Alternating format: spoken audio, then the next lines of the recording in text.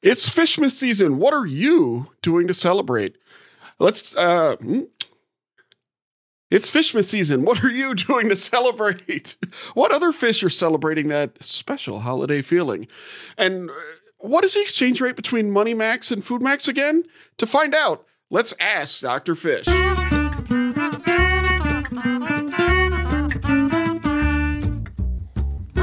That's right, it is Ask Dr. Fish, our every other month live stream where we ask our doctors fish questions, science questions, and life questions. If you're watching us live, I'm going to figure out how to fade this audio. If you're watching us live, feel free to paste a question into the chat on YouTube or Facebook, wherever you happen to be seeing this live. We're joined today. We are lucky to be joined today by at least one and maybe two Ask Dr. Fish, depending on technical difficulties. First one is Katie, the originator of 25 Days of Fish, Miss O'Reilly. Katie is, of course, a Dr. Fish. She's the aquatic invasive species specialist at Illinois Indiana Sea Grant. And you can follow her on Twitter or X at Dr. Catfish, catfish with a K. Katie, happy Fishmas. Merry Fishmas to you. Merry Fishmas to you. You know, God bless us, everyone. I am very blessed by multiple cod, and I have no idea if our other Dr. Fish is here or not. We're having some back-end problems. Do we have another Dr. Fish right now? If not, Katie, you're going to have to do double duty, but the thing is, you can do it.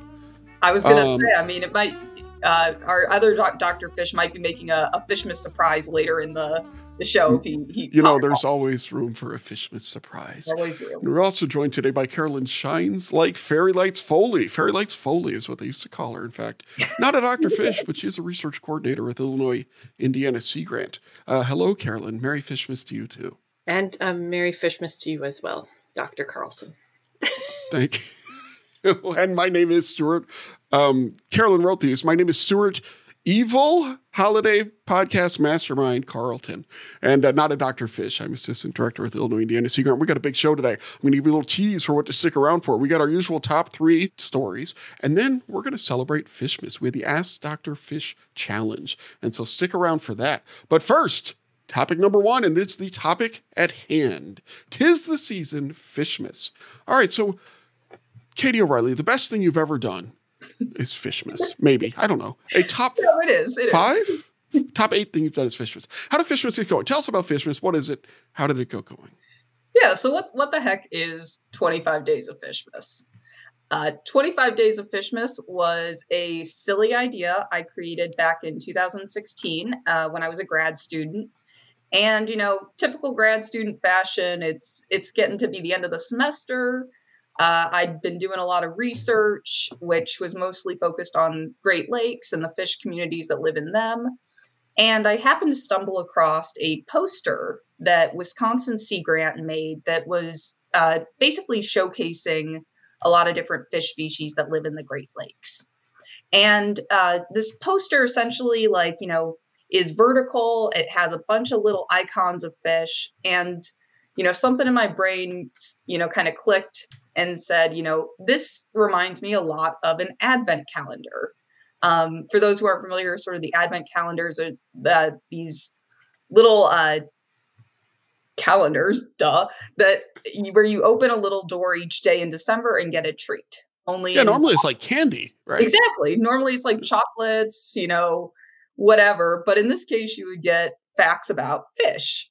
And so candy for your brain. Exactly. Well, it's grad student brain. And so I decided, why don't I just feature a different Great Lakes fish species each day in December? And 7 years later, I am still featuring a different Great Lakes fish species each day in December. So it's been a wild ride. And I think, what's cool about it from my perspective is just seeing people get really engaged and interested in fish that they might not always or may never have heard of before. Yeah, sure. But I think, and for those watching live or listening down the line, one thing I'll say that Katie's really good at is taking these fun things and making them genuinely educational, right? And so that's one thing that's cool about Fishmas. I mean, you come for the fish puns. No, you leave because of the fish puns, I think. But there's also, before you leave, though, you're going to learn a lot while doing it. So how many different, do you know, have you done a census on how many different fishies you featured? That is a really good question because, you would think it would just be 25 times 7 or, for the 7 years I've done it. Right. But 7 years. 7 years. Yeah. But I've done a couple of repeats, because not everybody who was following me, was following me right at the beginning. So I've done some species and it's also been, sometimes we know more, like more research has come out since I last featured a species. And then 2020, which was obviously a weird year, I did it was a road trip around America to feature different fish species outside of the Great Lakes, kind of because nobody could travel that year. It was a travel extravaganza. Yeah, sure. Travel extravaganza, that makes sense. And so this year 7, that's 140, almost 30, 175 days of Fishmas by the end of this year. How's it going this year? Well, first of all, I mean, so you do it primarily on Twitter or X or whatever, right? And so you're finding engagement, or is it harder because of all the interesting things going on over there? It's definitely different engagement. It's lower than it has been in past years because, there's this whole fragmenting social media landscape. Such a nice way to put it. But I still think, for my purposes, it's the best platform because I like to do kind of threaded tweets so you can sort of follow along a storyline about a single fish. And I haven't found that as much on other social media platforms. So we'll see. Maybe next year will be the year I finally switch platforms, depending on the future of who knows? The platform. A lot can change in a year. Yeah. A lot can change in a year. And Katie, can you talk a little bit about how other people have taken this and made it their own? Because you started it, but I'm trying to show a couple of the latest tweets, and I'm just going to scroll through some of them here. But can you talk a little bit about how it's taken on a life of its own to some degree? Yeah, absolutely. So, one of the ways that Fishmas has impacted me the most is seeing other people take this concept and make it their own. And so in past years, there's been a lot more 25 Days of Fishmas where basically different people take, a study system they're familiar with or a place they live in and feature fish, in a similar style, like the model of one fish a day. I'm thinking past years, there was one that was like fishes of Utah. There was coral reef fishes. And even beyond that, there's been things that have spun off of it, such as crustmas for crustaceans. There was a squidmas one year. Squidmas? Squidmas was great. But beyond just kind of, taking the 25 Days of Fish model, there's also been, I've partnered with Sunday Fish Sketch, which is this kind of established challenge on Twitter where each week people sketch pictures of fish, hence the name. And what we've done there is actually do mystery clues. So people have to guess the 25 Days of Fishmas beforehand, given some clues that I provide. And that's been a really cool way to tie art into this whole science endeavor. Excellent. And we have a question here actually from an audience member, which you can type into the chat button if you want, or in the little chat box, type in your questions. Has there been a favorite fish that you featured on Fishmas? Or is there one that you keep coming back to? Oh, I have to say probably one of my favorites is the American eel. And that's mostly because of all the puns you can do with Noel/no eel. Which is really terrible, honestly. But I think beyond the Eely terrible. It's eely terrible, exactly. I feel eel. Beyond just the I know. Beyond just the ability to do terrible puns with it, the American eel is just such a strange fish that most people in the Great Lakes have never encountered, mostly because it's relatively restricted to like Lake Ontario, the St. Lawrence River. But it's just really cool to talk about because of their strange life history. Is that the one? So one of my origin stories Yeah. is for like why I got interested in stuff was I had some book of like mysteries and cool fish or ocean things or whatever. And I seem to remember with the eel, they didn't know way back in the 80s where it spawned, like where its breeding grounds were. Is that still a mystery? Do you know? So we have a better sense, but you're totally correct. So for a long time, scientists did not know where eels reproduce. There's even a famous anecdote about the ancient Greeks thought that eels just sort of came out of the ground, like out of mud, because they didn't know where they were reproducing. But in recent years, due to advances in like tracking and tagging, we do know that the eels all spawn in the Sargasso Sea, which is in the Atlantic Ocean. Okay. So they spawn in the ocean, but then they return to freshwater to live their adult lives. They're basically reverse salmon. Reverse salmon. There we go. Excellent. I'm going to pause here because I think we have a Fishmas miracle. It's a Fishmas miracle. It is. Good morning. Hey, everybody. Hello, Titus. No, Titus, you just got it. Carolyn gave us all titles in our little documents. I have to give you yours. It's Titus played Santa on a fishing boat once. Seilheimer, a Dr. Fish fishery specialist, Wisconsin Sea Grant. Also on Twitter /X as Dr. Fish SG. Titus, how's it going? Well, other than our tech issues here, everything's great. And I like to give you guys different shirts. So this time... Yeah. We can't quite read it, but if you can give it to us. Something Wisconsin. So it says, when you see Wisconsin, you've seen it all. And it is, for you listeners out there, it is a muskellunge with the color pattern of a Holstein cow. Thank you for that, Titus. That's an excellent. All it needs is a cheese hat, and it'll be perfect. And if you look at the date on it, it is 1988. Ooh, vintage. Yes, it's that old shirt. My late grandmother's shirt. When we were cleaning her house out, I don't know, 20 some years ago, this was there, and I've had it ever since. So.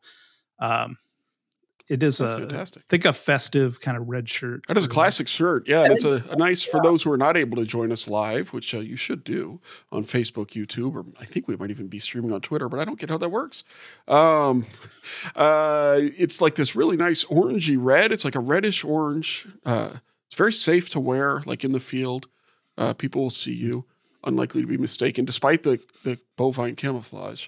Unlikely to be mistaken for something that people are trying to hunt. Well, now, Stuart, you were talking origin stories, and I assume you were your origin story was you were bitten by a radioactive eel, and that gives you the superpowers that you now have. Is that true? Every single superpower I have, I owe to the radioactive eel that bit me. No, it's all good. So Titus, now that you're here, the one thing we love to talk with you about is fish spawning, because we know that's a passion of yours. The origin story of many millions of fish, I suppose. So my understanding is, based on what Carolyn wrote down, that this is Cisco spawning season. First of all, what's a Cisco again? Because I just think of the food service. And then are they spawning now, and how's it going? Yeah, Cisco. So Cisco, it's spelled differently than the food service. CISCO. I think that's right. But yeah, Cisco. So in the kind of the world of Great Lakes fish, the Cisco is actually a single fish species. You might know it as lake herring, but Cisco is kind of technically the scientific name we're using right now, and the common name, accepted common name, and it is in the Coregonus genus. So things like whitefish and bloater chubs.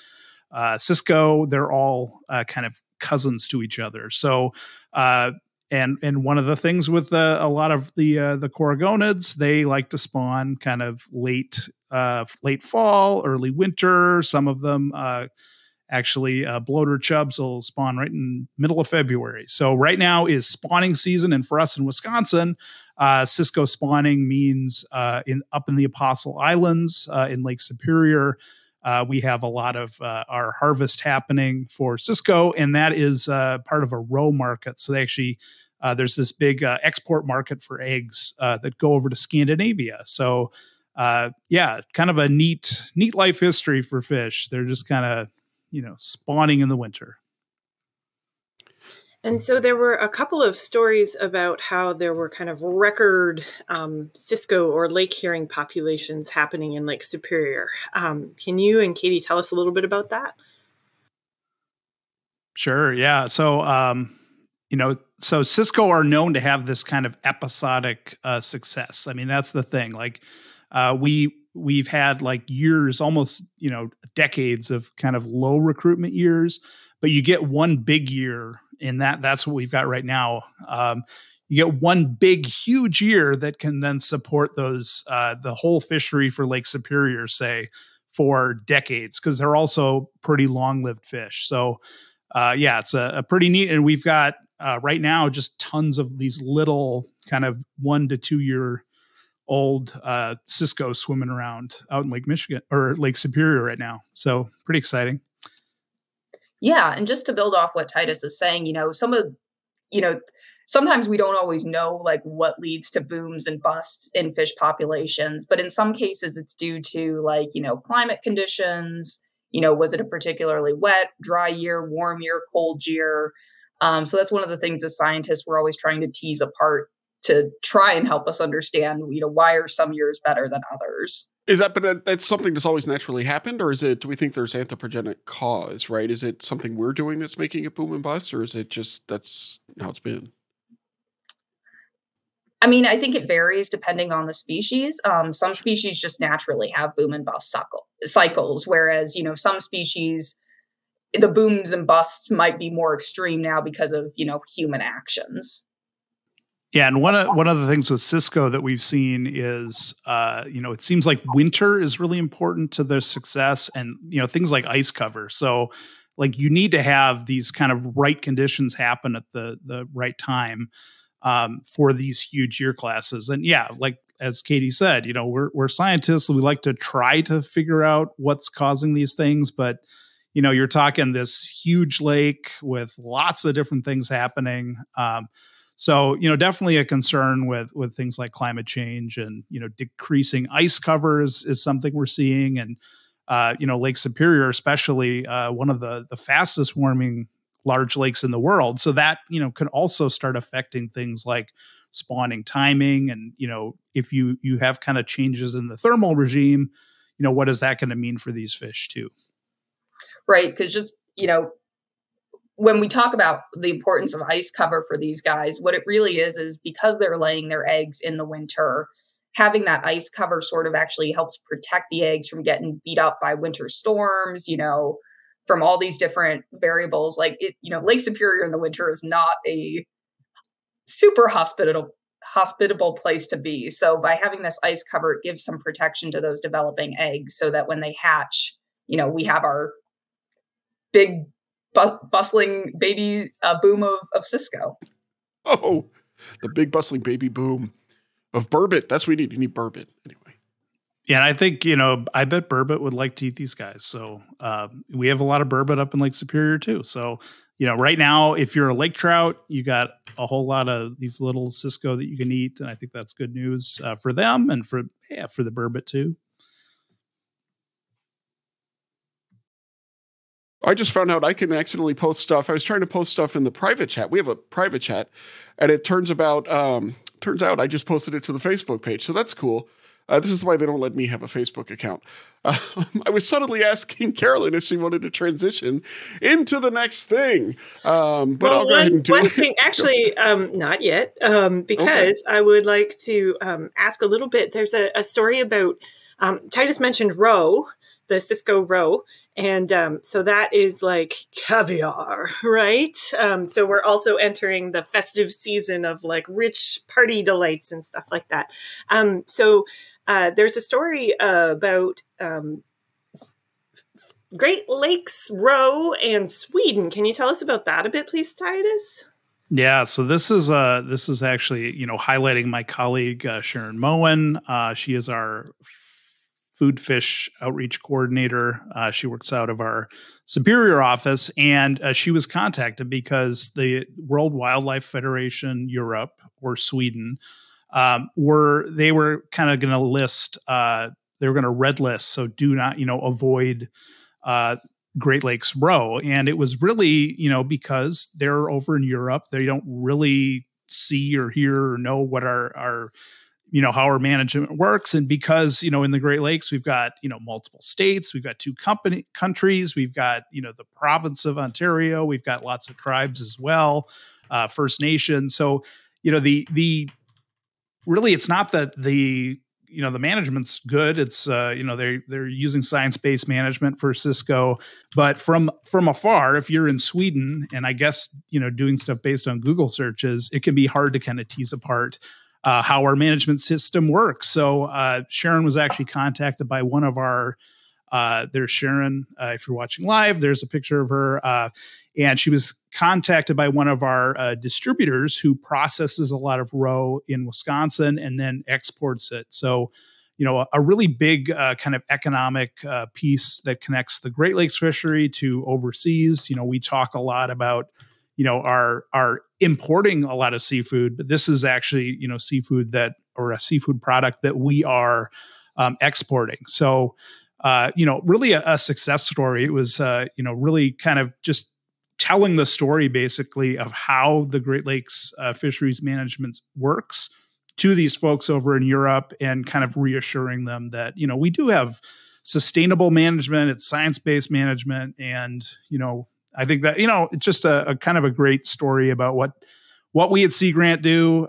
We, take the science, we translate it to the people who need it, and then they can make good decisions. So I think it's a good story. And yeah, I don't know what parties you're going to. I don't see a lot of caviar at my parties, but I guess that's just, Northeast Wisconsin here. Maybe sturgeon caviar if I knew someone who speared sturgeon, but no, I don't we have will the right definitely see friends. caviar at least one party. Our director has an open house most years. I think they're doing it again this year, and he is from Sweden actually. And so every time I go to IKEA, he makes me buy him one of those toothpaste tubes filled with caviar. And so you bring it home, and it's just all the food at IKEA is gross. But so I will bring him and several tubes of caviar from IKEA. So, and he will hopefully break that out at his holiday get together this year. So I will be at a get together with caviar. Sometimes it can be wishful thinking that life is fancier than it is, or if you want to pretend to be fancy. But I will reset now, Stuart. Okay, so everyone who's listening and watching live, this is Ask Dr. Fish, a show where our two doctors' fishes answer your fish questions, science questions, and life questions. If you have a question for our doctors, put it into the chat right now, and we should be able to see it and share it. Or you can use the Twitter hashtag AskDrFish. You can also email us at askdrfish@gmail.com.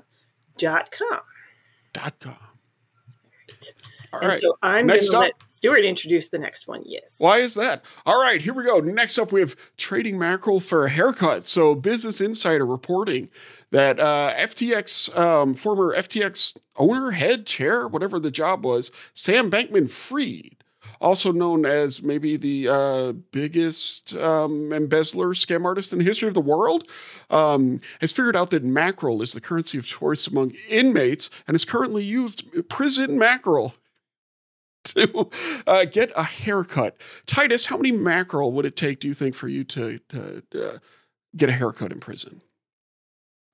I don't, I'm going to say buy the container, like a single container of mackerel. I think that's the haircut. Maybe it's two or three though. I mean, really depends on the quality of the mackerel. Yeah. I'm not sure how good prison mackerel is. So no more on this story. So yeah, Sam Bankman-Fried is in prison. And so after cigarettes were banned from prisons, I went too deep on this story.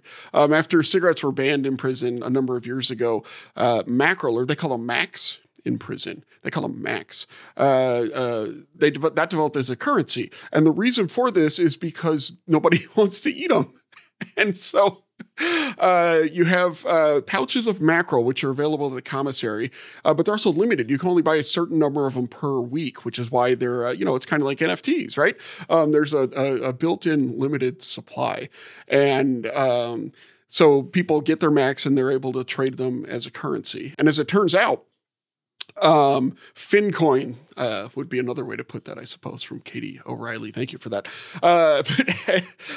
It turns out, though, that they are worth more money before they expire. Those are called eating max. And then they're worth less money, but still not nothing after they expire. Then they're called money max. So you got your money max and your eating max. And so that's just a great example of fish as a currency.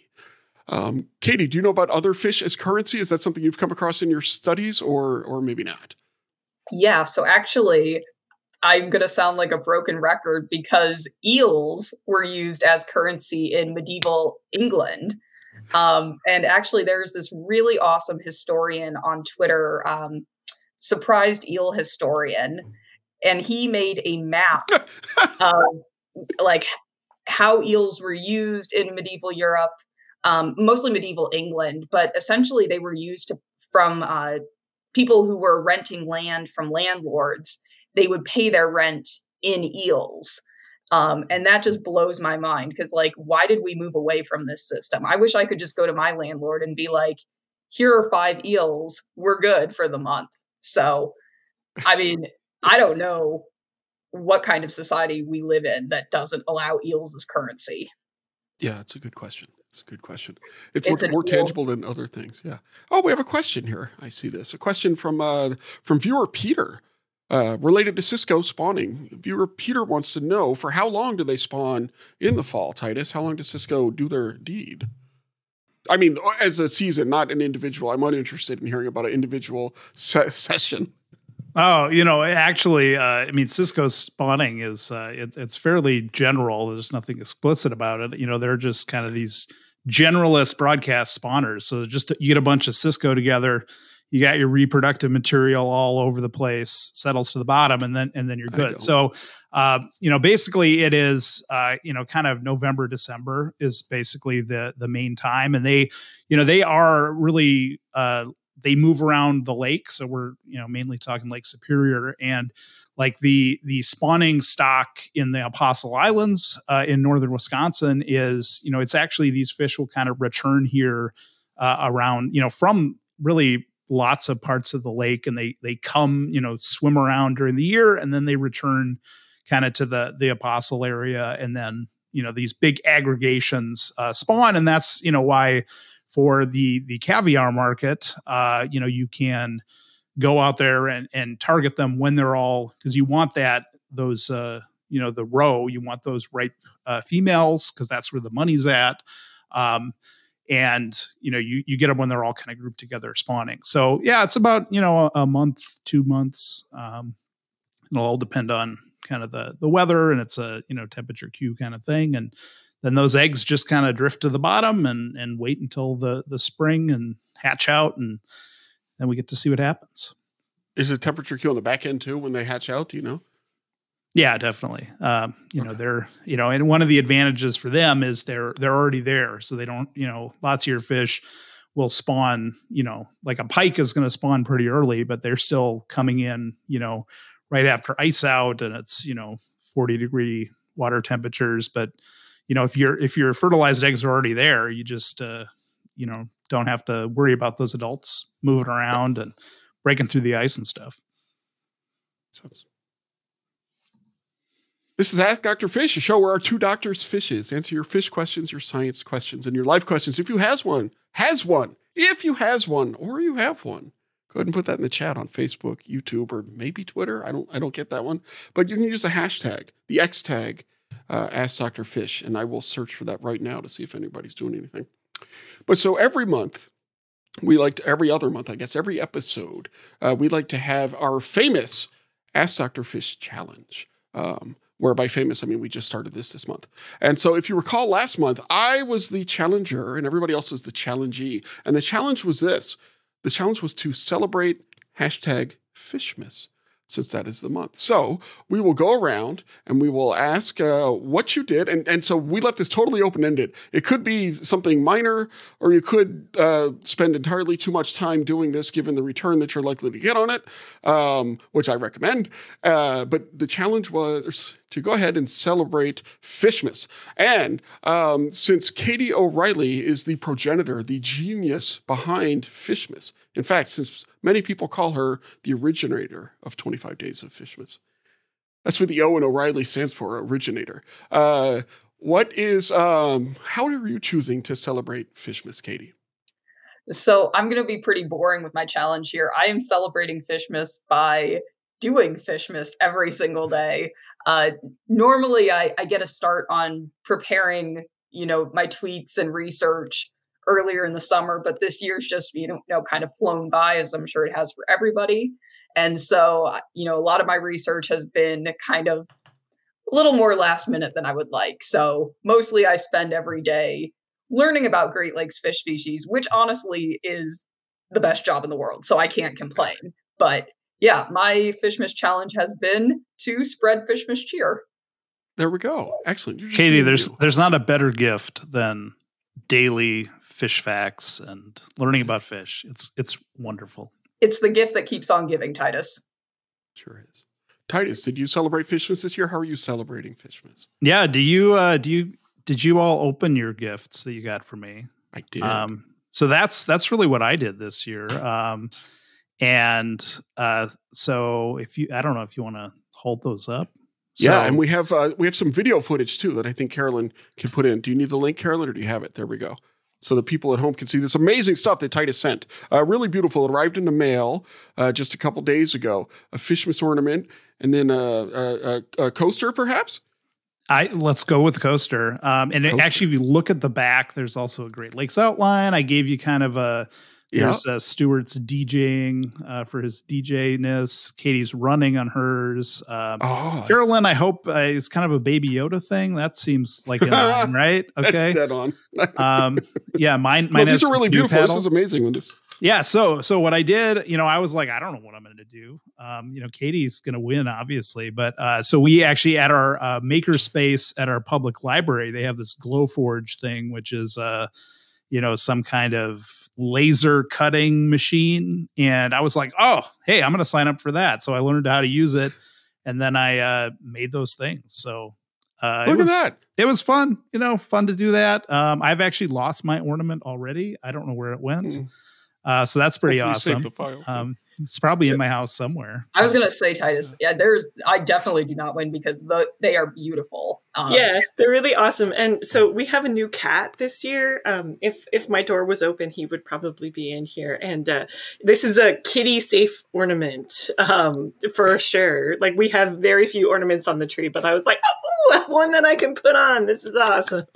Thank you. Well, no, it's really cool. And I also want to And it's nice to get... Go for it. No, I was just going to say, Titus is also being too modest because he is also celebrating Fishmas by doing sketch Fishmas. So we talked a little bit about Sunday Fish Sketch, which is the once a week thing, but Titus sketches every single fish I feature, which is... Yeah, so I started that last year. I was like, I try to sketch every day. That's been my process for the last couple of years. And, I think my sketches are getting better. I did have my freshman year of college, my intro to studio arts class was my best grade that I got. So that was before I learned how to study and that I actually had to do homework in college. But still, I got a B+, and that was my highest grade. So yeah, I just, last year I was like, I should just sketch every fish as they come up. So that's what I've been doing again this year. And it's fun to just, have a nice prompt there. I don't have to do any thinking. Thank you, Katie. That makes it a lot easier. And even if I have to go on X, which makes me feel like, ill every time I go on there, but, feel eel. Yes. Eel. How many eel puns can Katie fit in an hour? Yes. We'll make them not exist. Eely many. 11. Right. Well, this is fantastic. But no, Titus, this was really kind. I was so excited to see this come in, and so much what we do now, you don't get a physical manifestation of it, right? And so to see the beautiful Ask Dr. Fish logo designed by Ethan Kosak, and a very cool Merry Fishmas. Our kids are very fired up. I brought them in today so I'd have them, but they're going. Wow, right it meant so much to Stuart. He froze up. It's just I froze up? so emotional so that he had to take a moment. It was really great. You were kind of looking down. It was like you got a little bit too emotional. Oh, well. I wasn't sure if you were doing that for dramatic pause, but it was very touching. Yeah, well, there you go. Carolyn, did you celebrate Fishmas? Yes, but mine is extraordinarily not cool, but delicious. I bought my kids some Swedish fish that were very colorful, and it used to be very full, and it's no longer full. And as always, I don't know if this is the way it is in everybody's family, but the lemon are the last to go. So, really? Yes. Yeah, that's fantastic. Carolyn, you're putting together the sweet treat part of an advent calendar with the Fishmas part. So I salute you for that. Yes, I definitely meant that. Yes. Thank you, Katie. As the challenger, of course, I am under no obligation to celebrate Fishmas. However, Carolyn, can you call up the video that I just pasted in the chat? And that one has sound. And for those who have not watched this before, I apologize in advance. If you don't listen to Teach Me About the Great Lakes, you have no idea what you're in for once Carolyn gets this going. Here we go. All right.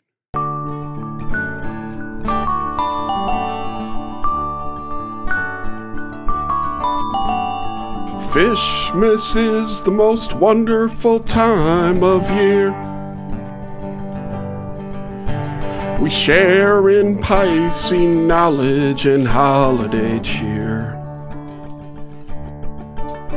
There's a fish every day, each one is better than the last.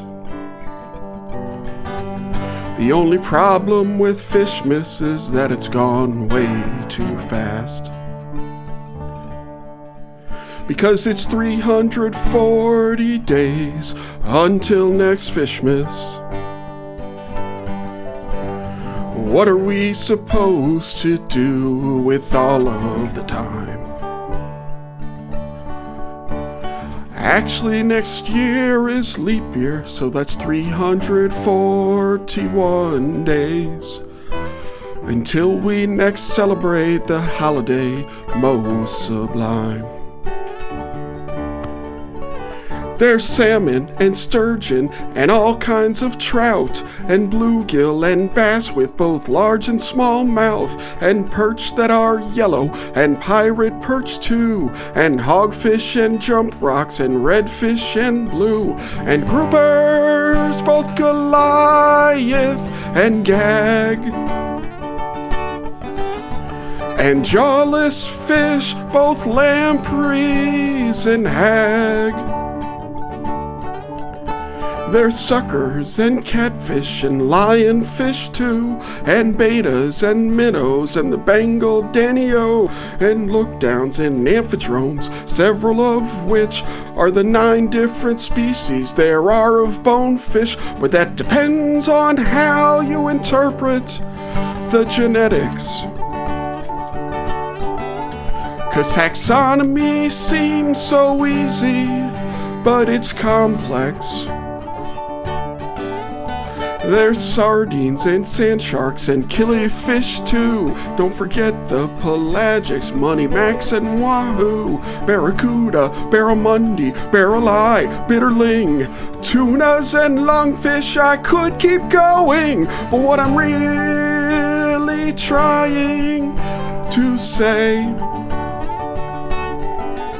is that Fishmas needs more than 25 measly days. So please give me a salmon cannon this year for Fishmas. Load me up and shoot me to the moon.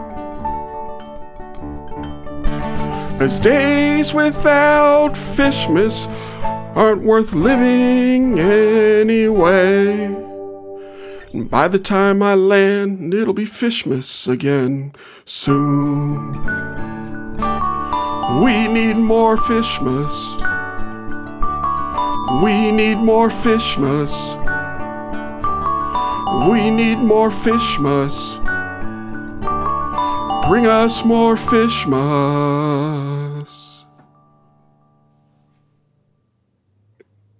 Our viewership numbers just tanked. They turned it on. They were like, what am I listening to? This is amazing. They're not dumb. Oh my God, Stuart! I legitimately, was close to tears. We will keep Fishmas in our hearts every day of the year. You really have to. I have a new Fishmas carol we can play on all the stations. Just so beautiful. So beautiful. Anyway, Merry Fishmas. So now we have to pick a winner. I, of course, am not eligible, which is good because I would get outvoted 3 or 4 to nothing. So the winner of this week's challenge, this month's challenge, is, I'll be honest, I think it's Titus Seilheimer. Titus Seilheimer I choose as our winner because not only does he celebrate Fishmas by sending stuff, bribing the judges, but he also does the drawing. So Titus is our winner. So Titus, in between now and the end of the show, you need to pick out our next Ask Dr. Fish challenge. But you're also going to be playing a game, so have fun with that. So have fun. Stuart, I thought you said I won. I feel like I've lost. No, you get to choose the challenge. You don't have to do the challenge. It's a huge victory. I am going to go at the end of the show. We always play a game because that's our thing. Okay, so Katie and Titus, I am going to share a link in the thing if I can open the right tab. Okay, so we always talk a lot about food, right? We talk a lot about food. We talk a lot about eating. And so I started looking around for holiday dishes that include fish. And there's a lot of them. But one thing that kept coming up over and over and over again was this Feast of the Seven Fishes, which is an Italian-American tradition where on Christmas Eve, people will have just a seafood feast with 7 different seafood courses and things like that. So, in theory, I'm going to share this and you all can see it. All right. So we're going to have a Feast of the Seven Fishes here. Competition. So here's the rules. Okay. Each dish, so there's a series of dishes throughout this presentation. Each dish can only appear on one table, so you have to fight over the dishes that are in this presentation. You must add in your own dish to complete the 7 fishes. It's only Titus and Katie, by the way. It's not Stuart and Carolyn. The dishes should appear in the order you would serve them. So you'll see in a minute you have a table. So you should put them in the order you would serve them. You have 30 seconds to review all of the available dishes, then 3 minutes to create your feast. And during that 30 seconds, I will kind of like knock through and let everybody else see what they are. And then you have to present your feast to us as if you're on a food game show, because I've been watching way too many of those holiday baking challenge and things like that on the Food Network. So, all right. So the options that you have to create your table: lamprey pie, whole roasted fish, shrimp cocktail, salted cod, pickled herring, fish stew, seafood gumbo, fried catfish, smoked salmon, sashimi, fish cakes, and poached fish with pasta. And so this is Katie's table, and that is Titus's table. So in theory, what's going to happen here is you all can just like cut and paste and be as cutthroat as you want, okay? So I'm going to say your 30 seconds are done. And ready? You have 3 minutes to make your stuff, okay? Ready? Go, go, go, go, go.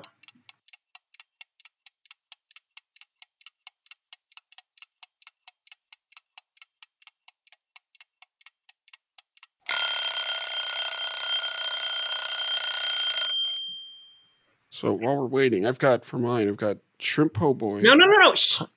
Crawfish boil. Shh. Shrimp boil. Shh. Seafood gumbo. Crawfish etouffee. Shrimp creole. And then another fried shrimp po' boy. Oh no, oyster po' boy. There we go. All right. You can go half and half. They call it the okay, Feast of Seven Fishes. You're done. Okay. Carolyn watches too many food tables. Katie, tell us about your Feast of the Seven Fishes. Yes. So I wanted to start us off with some appetizers to kind of, cleanse the palate and, kind of get us in the mood. So I have the sashimi and the shrimp cocktail to kind of just, chill things out a little bit at the start. I also wanted to make sure I got the shrimp because, we were very vertebrate heavy with most of our fish species. I then went, we'll transition away from the appetizers, the hors d'oeuvres, into our first course, which is fried two ways. You could either have your fried catfish, very, comfort food, or you could have the lamprey pie, which would take the lamprey and, put it in a pot pie type thing. So good starter meals. And then for our main course, I decided to go with the fish stew and poached fish with pasta. Both, could be endlessly sort of remixable. You could, change your sauces. So a lot of flexibility there. But what I'm proudest of is our final dessert course, which is a dish from Portugal called Lampreia del Ovos. And it has no fish in it, but it's made of 40 egg yolks that are whipped together with sugar and then formed in the shape of a sea lamprey, complete with maraschino cherry eyes and almonds for teeth. This is probably one of my favorite, and it's a Christmas tradition in Portugal, so it is perfect for capping off our Feast of Seven Fishes. Boy, is it. Have you had, I think we've talked about this before, that picture, or maybe it's my nightmares, I can't remember. But so have you sampled I missed the name, sorry. I have the Lampreia del Ovos. I have not sampled it, but it is really on my bucket list. That's awesome. And way to completely understand the assignment, Katie. Nice work. Yeah, nice work. Work. That's going to give you a leg up when it comes time to judging, I think. That is true. All right. Titus, can you please describe your Feast of the Seven Fishes for us?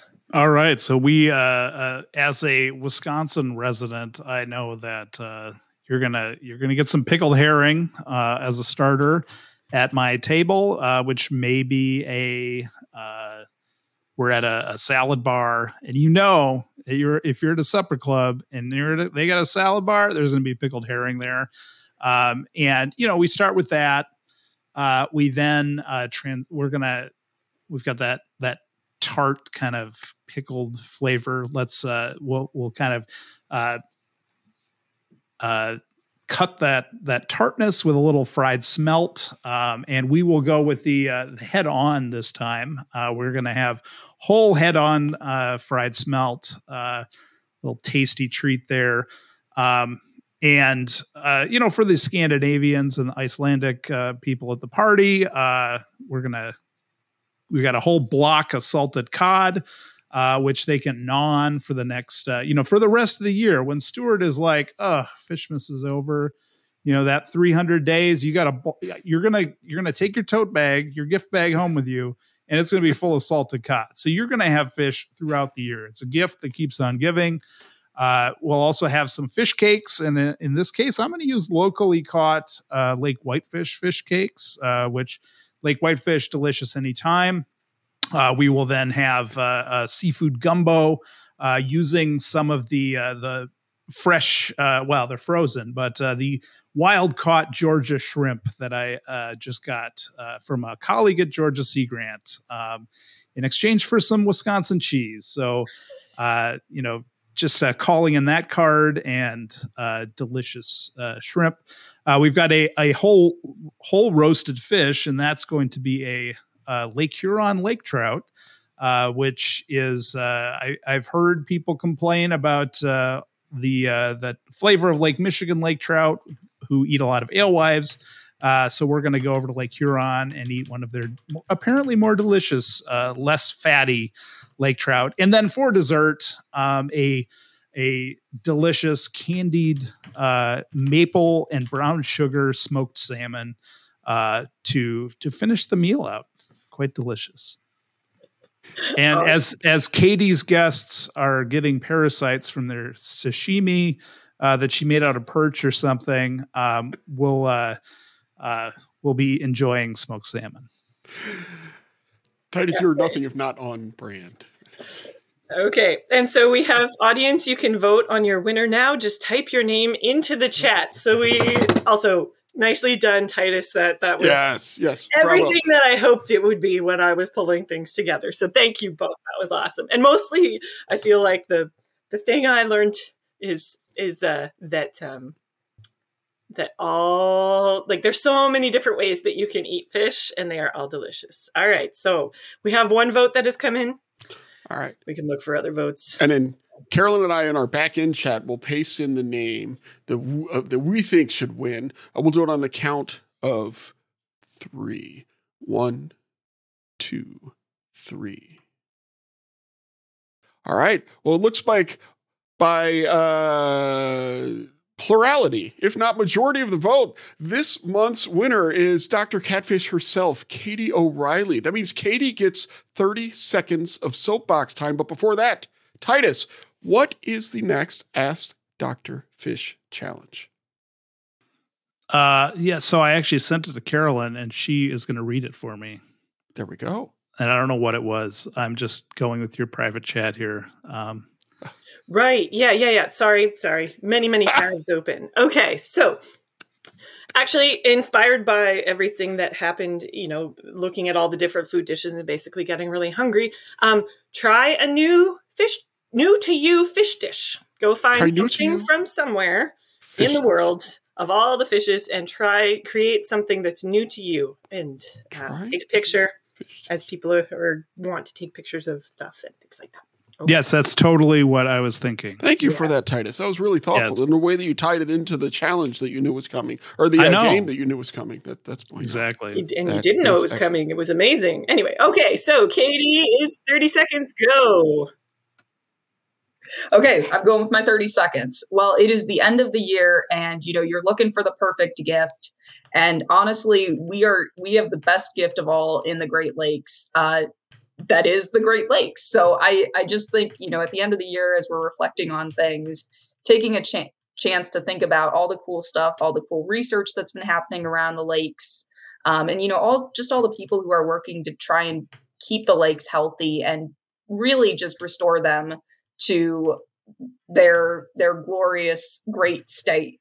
So I think, in terms of that end of the year, where have we been? Where are we going? I just really would love everyone to take a second to think about what they're grateful for in their backyard, whether it's the Great Lakes or elsewhere, and all the cool science that's happening, cool people that are doing the science, and cool plants and animals that are out there.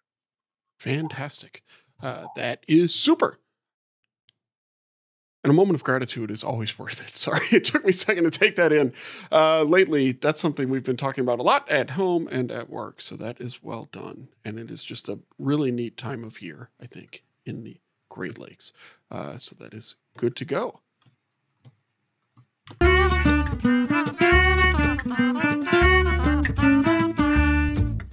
Ask Dr. Fish is brought to you by the fine people at Illinois Indiana Sea Grant, Wisconsin Sea Grant, and Booby Dog Media.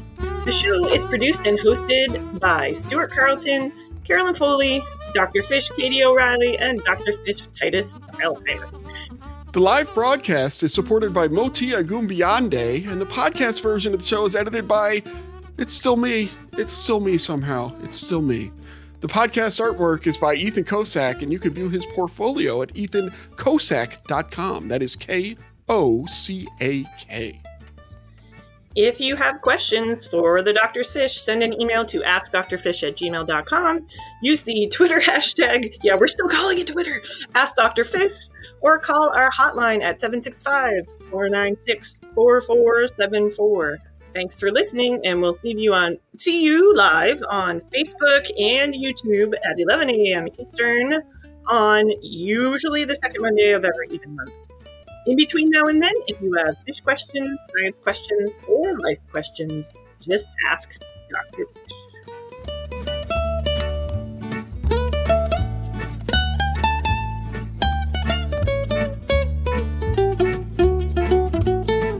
How long are you going to make me do this?